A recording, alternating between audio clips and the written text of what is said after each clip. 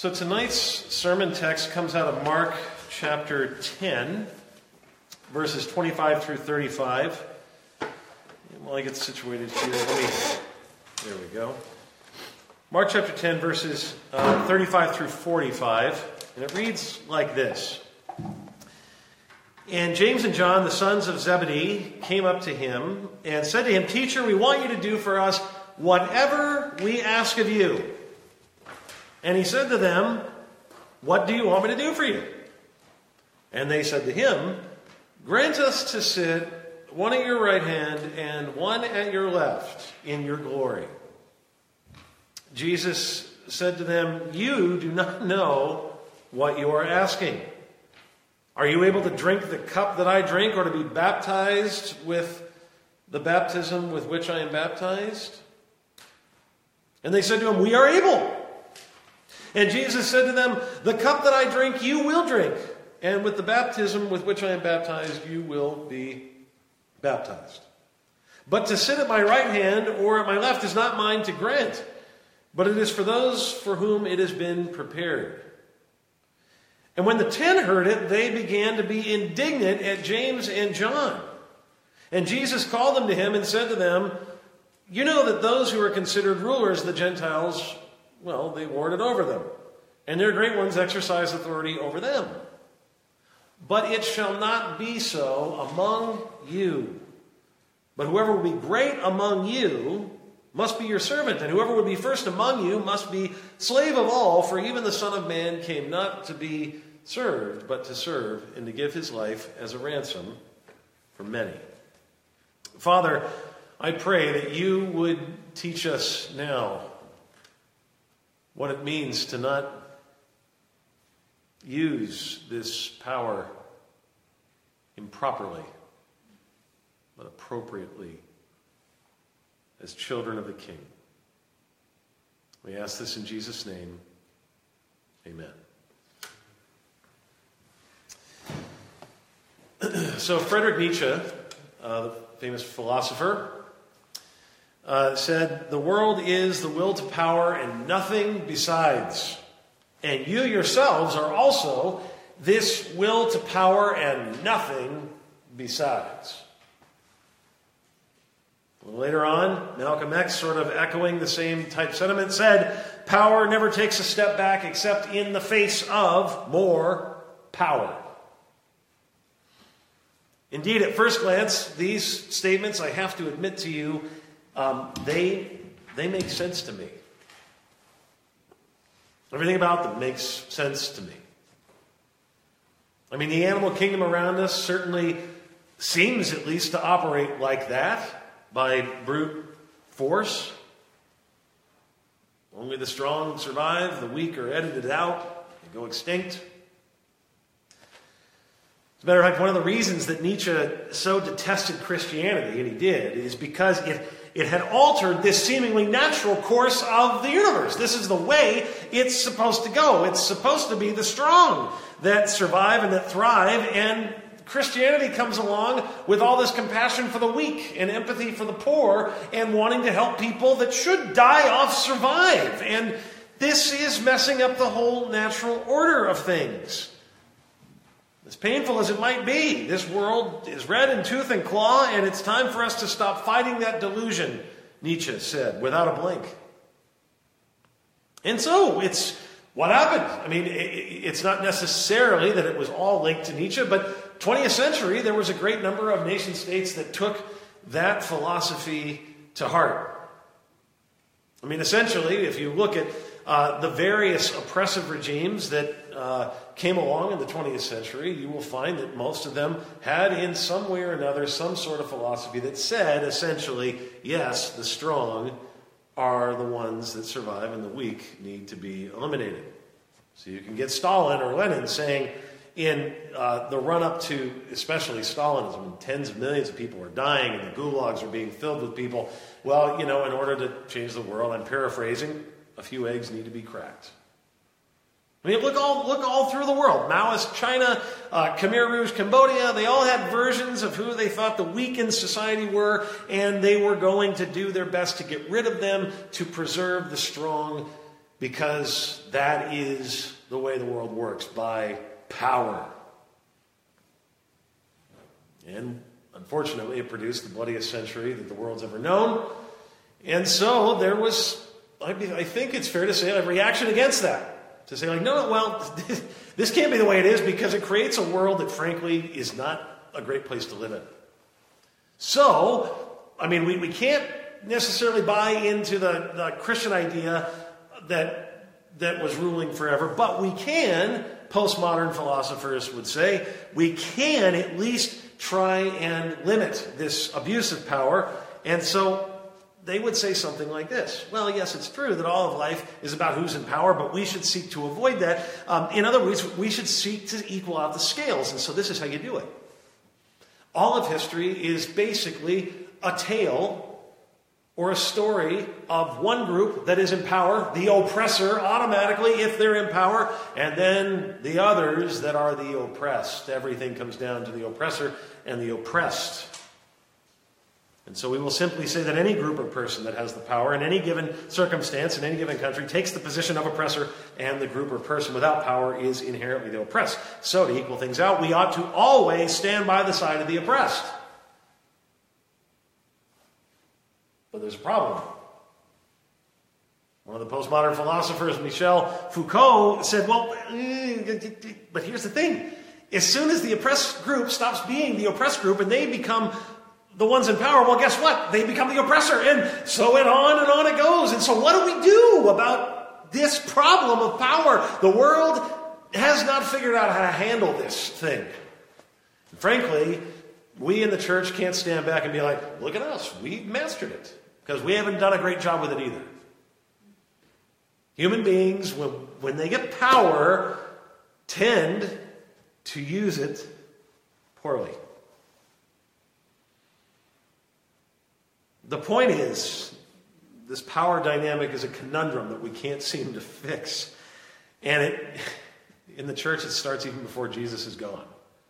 It starts in passages like this one today. So James and John, two of Jesus' disciples, come to him, and they want power. I mean, they're sort of jockeying for positions of power based on what at least they think Jesus' kingdom is going to be like. And so through their jockeying, what we're ultimately going to see tonight is a number of, sort of proposals for how we are called to handle power in our lives, to whatever degree we have it. Or authority, or influence, however you want to use the word. So what are some of these things that we see from our text that James and John sort of bring up? Well, I think the first possibility for how we can use our power, or why we're given it, is it's given to us so that we can order God around. The first possibility is that we're given power so that we can then order God around. Why do I say that? Well, many people's worship throughout history has certainly suggested that. The way it's worked is basically like this. You give God enough of something, whatever the something is that he demands, and in turn, he's obligated to do something great for you. This is the God as vending machine model of religion, or the God as genie model. It's more common than you'd like to think, and I'd like to tell you that it's just the view of some people out there, but this is taught in churches all the time, especially on religious television. This is essentially the model that is often taught. God is the vending machine. Do this, give him that, and he will give you abundant blessings, etc., etc. And that's kind of where James and John are at here. I mean, I love the boldness. Look at their words. If you look back in your program again, teacher, we want you to do for us whatever we ask of you. Whatever we ask of you. So maybe that's what real power looks like. Maybe it's so that we can tell God what to do and essentially force him to give us what we want. Isn't that so often where you find your prayers going if you're a praying person? God, I have a thing, and I want you to do it for me. I want you to give it for me. I want you to make it happen. And if you don't make it happen, well, I just might get tired of following you. We might not say it like that, but give us enough times of not getting what we think is best for our life, and our faith starts to be stretched. do for us whatever we ask of you.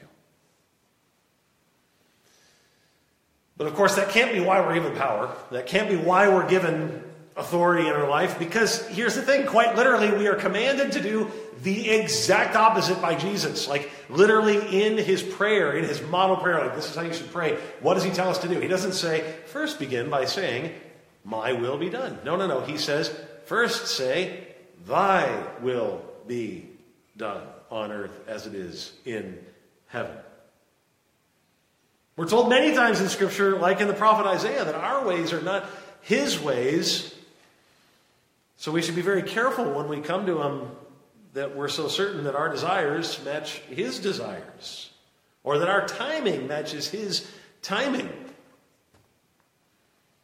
The thing wrong with this is, well, basically it's like, I have a 6-year-old, Lincoln, and it's not an unusual thing right before bedtime for him to ask for something really sweet, usually, like a cupcake or a donut or something. I mean, he wants something sweet. And it's not unusual for me to say no. Now, in his mind, his will is thinking, this is a good idea. Cupcakes taste good. I like them in my mouth. Make it happen. But I, his father, know that if I give this to him every night, if I give him this sugary treat right before he goes to bed, that it will ultimately be bad for him and harm him. And so the reason that that it can't be that we're given power so that we can order God around is because we don't know even the first place to start.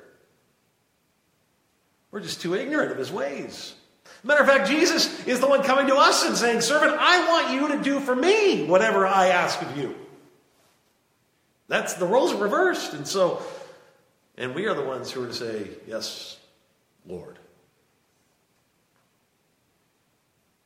Nevertheless, Jesus lets him run with it. I love it when Jesus does this. He does this all throughout the Gospels. Somebody says something wrong, and he's like, all right, let's roll with it. So he says, what do you want me to do for you? And their answer brings up the second possibility for why we might be given true power. So it's not for ordering God around. Maybe then it's just meant to order others around. James and John say, give us a place at your right and left when you rule in your glory. Now we know from the rest of the gospel accounts that the disciples have a particular view of Jesus' glory that they expect to come to pass, and it doesn't involve a bloody death on a cross. That's for certain. As a matter of fact, every time he talks about it, one of them or many of them are like, oh, there he goes again talking nonsense. That's not happening. Peter goes as far as to rebuke him. No, you're not doing that, Lord. They believe that because he is the Messiah, that it's only a matter of time before he starts some sort of divine revolution against the occupying power of Rome, that he's going to take over the throne, kick him out. And when he does this, they want in on the action. So give us the highest seats of authority, right and left. And why not? Does it feel good to be able to boss people around and have your way, to be in charge, to be looked up to? Jesus simply says, you don't know what you're asking. Like, you really don't know what you're asking. And they don't. Because, in fact, in the Gospels, you know what it means to be on his right and his left? Well, it means two criminals hanging beside him on a cross. You want to see Jesus in his glory? You want to be seated next to him in his glory? That's what it's going to look like. You don't know what you're asking, boys. But I think the other reason that Jesus says you don't know what you're asking is because he knows what they would do if they got real power over other people. If you go to the 9th chapter of Luke, just a couple chapters, or just right around the same time that this passage happens in Mark, you see this remarkable story with the same brothers, James and John. They come across people that reject Jesus in Samaria. And they get so frustrated by it, they're so insulted on behalf of Jesus. You know what their first suggestion is? Hey, Lord, those people rejected you. Since you have all this power, we've seen you do stuff like raise people from the dead and heal people's blindness and heal their deafness. It's like amazing. I was thinking, and John's like, oh yeah, me too. We were thinking you would call fire down from heaven and nuke the whole town. Huh? What do you think? Pretty good? Pretty good suggestion? And Jesus responds, you don't know what spirit you are of. What are you talking about? What are you talking about? But see, here's the thing. Give us a little bit of power over others. And don't be surprised at what we might do or what we might think. It seems crazy to us. I mean, it makes us want to clutch our pearls, when we hear James and John suggest such a scandalous thing. But listen. Don't get too up on your high horse. If you've ever had somebody steal a parking spot from you on the streets of Manhattan, just take a second to think about the kinds of things that came into your mind. Or if somebody's cut you off in traffic, you're not thinking such sanctified thoughts. I'm telling you, there was one day, this is actually not just one time, there's been a few times where I was parking on the street for the longest time here, and that meant I had to do alternate side parking, and Monday and Thursday, 10:30 to 12. And so what do, you sit in your car, the street sweeper is about to come by, you move over, and then as soon as the street sweeper goes by, as soon, you mash back in there so that no one takes your spot. But there's been a couple times where someone has indeed taken my spot.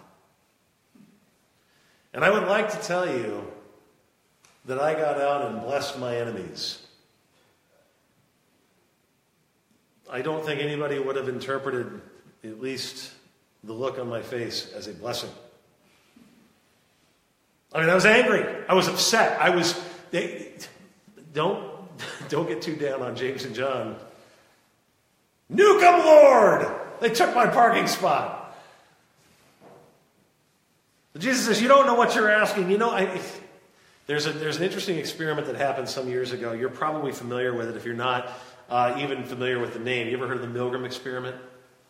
The name you might not know, but you probably are familiar with the actual experiment. The Milgram experiment on obedience to authority figures was a series of social psychology experiments conducted by a Yale University psychologist, Stanley Milgram. And essentially, what he had them do is they measured the willingness of study participants, men from a diverse range of backgrounds, diverse range of occupations with varying levels of education, to obey an authority figure who instructed them to perform acts conflicting with their personal conscience. And so participants were led to believe that they were assisting an unrelated experiment in which they had to administer electric shocks to, quote, a learner.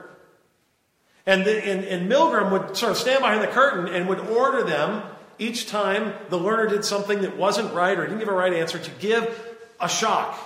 And these people really thought, who were administering the shocks, they really thought that the person on the other side was getting shocked.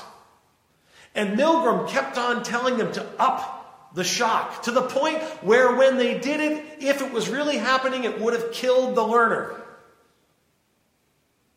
And Milgram was stunned to find out that a high proportion of the people who administered this test were willing to go that far. People they'd never known. Don't underestimate what we do with power. And so we cannot be given power merely to rule over others or to order others around, because we're not so hot with that.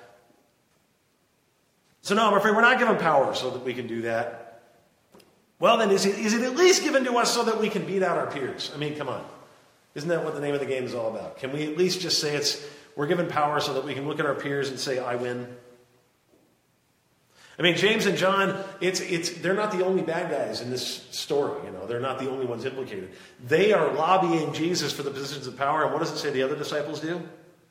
They're indignant. Why didn't I think of that? I want the position of power. I don't want them to have it. I want it. And so they'll start arguing about who deserves the power. Or just like my kids, they start arguing over who gets the front seat. I get it. No, I get it. No, I get it. I want the right and the left. I want it. No, I want it. And so on and so forth. And as Jesus sees the other disciples getting mad at James and John, he finally delivers. what power is given for? Here's the answer. You know that those who are considered rulers of the Gentiles lord it over them, and their great ones exercise authority over them, but it shall not be so among you. But whoever would be great among you must be your servant, and whoever would be first among you must be slave of all. In other words, what Jesus does is he gives people authority and power in various spheres of their lives. He does with these very disciples. He will give them an incredible amount of authority, an incredible amount of power over thousands and thousands of people's souls. By the time we get to the book of Acts, we see all that. They become pastors of hundreds and thousands of human beings. That's a huge responsibility. But he gives them that authority, gives them that power so that they can use it to benefit others. There is the key. And here is the upside-down nature of the kingdom of God. Whereas the world says we hoard power to gain more for ourselves, the Christian message says we gain more so we can spend it on others. And you say, well, good. That sounds easy enough. But of course, no, it's not. Because we don't do this naturally, Jesus has to do it for us as our substitute. You say, where does it say that in our passage? Well, here's where. As he begins to tell James and John that they don't know what they're saying, he asks them a question. Are you able to drink the cup that I drink, or to be baptized with the baptism with which I am baptized? What he is talking about there when he says cup is the cup of God's wrath against sin. And when he talks about the baptism, he is talking about the flood of wrath that he will experience on the cross. Why does he go to the cross? In order to pay for the sins of the world, in order to serve others. He is saying to James and John and you and I that in order to pay for humanity's unwillingness to serve, he, God Almighty, will serve. He will suffer willingly. He will die. Thus he concludes our passage, for even the Son of Man came not to be served, but to serve and to give his life as a ransom for many. And he also says to James and John and to us that as his followers, we can expect that there's going to be sacrifice in our lives too. That with more power, to quote Uncle Ben from Spider-Man, comes great responsibility. That with more power comes more sacrifice. And you say, well, this doesn't seem very powerful to me if the only reason we're given power is so that we can let it go and sacrifice it on behalf of others. But just think about it. This is always the way it goes.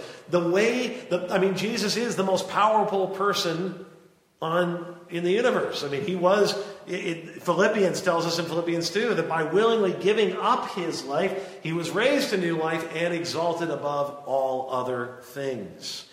And Jesus Christ, the one who gives his life away for the sake of others, now has the largest following in human history. And it all happened by laying down his power. So when you understand this paradox, then you understand what you're given your authority for, in whatever sphere of life. And every one of you has it. Every one of you has some level of authority, whether it's in your job or whether it's in your home. No matter where you're at, you have some level of authority. It might be minimal or it might be maximum. But the principle is the same. We are given the authority for the benefit of others. This is why Martin Luther could write in his wonderful little book, The Freedom of the Christian, or On Christian Liberty, quote, "A Christian is a perfectly free Lord of all, subject to none." Sounds amazing. He's basically saying, through faith in Jesus, we're not subject to anybody, only Jesus Christ. But then the very next sentence, he says this: a Christian is a perfectly dutiful servant of all, subject to all. We use our freedom and our power to serve. You say, well, that's just religion. That's a religious belief. I don't see any evidence of that working in real life. Give me something that works in real life. Okay, fine. Martin Luther King. Martin Luther King. Civil rights movement, all throughout his ministry for civil rights, people were pressing him on all sides to fight back or to take up arms. The common knowledge was, of course, the only way to fight fire was with more fire. What did Martin Luther King insist? Nonviolence. I'm going to lay it down. We're not fighting back. And so as the hoses came down on the protesters on the streets of Alabama or on the marchers, as the dogs were sicked on them, they did not fight back. And King said over and over and again, based on texts like this one, that the way their movement would ultimately gain power would be to respond by laying down their arms. And by laying down their power, they made greater strides for civil rights than ever before. And so you too, Christian, with whatever influence or power you've been given, have been given it for a purpose. Not to lord it over others, but to give it away for others, to serve others, because this is what Jesus has done for you. I want to close with a very practical example of this, and then we'll pray and move on to communion. I think it was about 10 years ago. Maybe longer. My time is a little bit off now because it's been a while since I lived in California, where I'm originally from. But my parents had a neighbor that they had kind of moderately got along with, next door neighbor. They weren't enemies at all. They were just, they would say hi and that sort of thing as they saw each other. But this neighbor wanted to build a fence, a new fence along the side that they shared. And so she came to my parents and said, I'd like to build this kind of fence, and I was wondering if we could split the cost. And my dad said, no, I really don't want that fence. I'm sorry, but I just like the fence the way it is. And she said, well, I really like that fence. He says, yeah, but I'm just not comfortable with it. And so he thought agreed to disagree. Okay, like she wants to do this, but he wants to keep the fence the way it is. Well, fast forward a few weeks, 5:30 in the morning, barely light outside. My dad wakes up to noises in the backyard. And it's noises of many men talking and lots of things banging around, and it sounds like things are being broken. And he goes outside in the backyard, and unbeknownst to him, the fence is being taken down. And my dad said, hey, you can't take down this fence. And by this time the fence was, just nearly abolished. They had come really early in the morning and basically taken most of it down. And my dad was furious. My mom was furious. And I remember for days they were plotting, like, what are we going to do? What are we going to do? And they were going to call a lawyer, and they were going to make sure justice was served against the neighbor, and they were ready. They were ready to fight back with whatever power they had. And for a few weeks it went like that.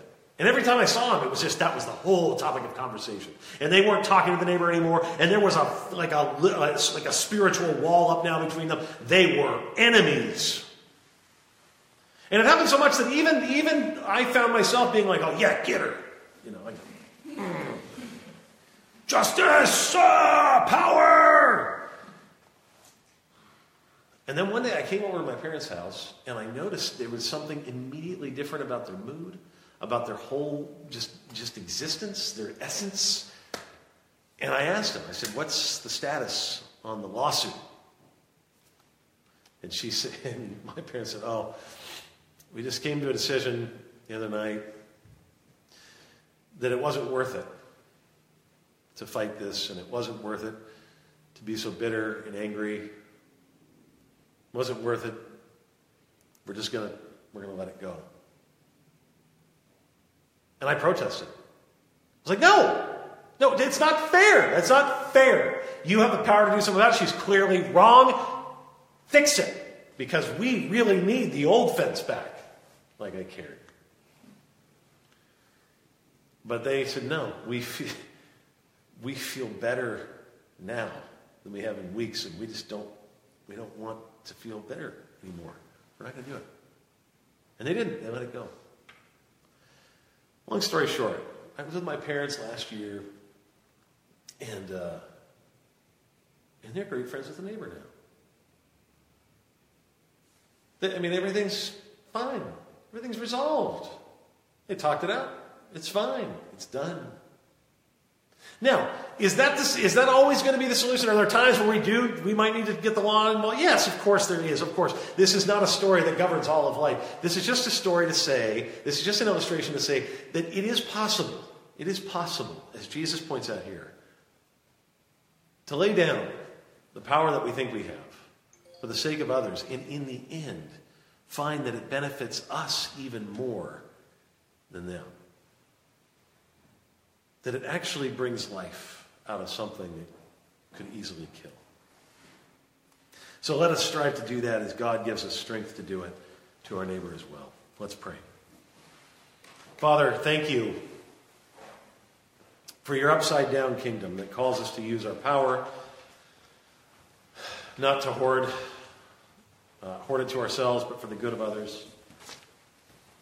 Help us, Father, not to be afraid of the consequences, but to trust you for the outcomes. I think that's often what gets in the way here. We want to be in control. And this whole being a part of your kingdom thing just takes it right out of our hands. It's not yours to control.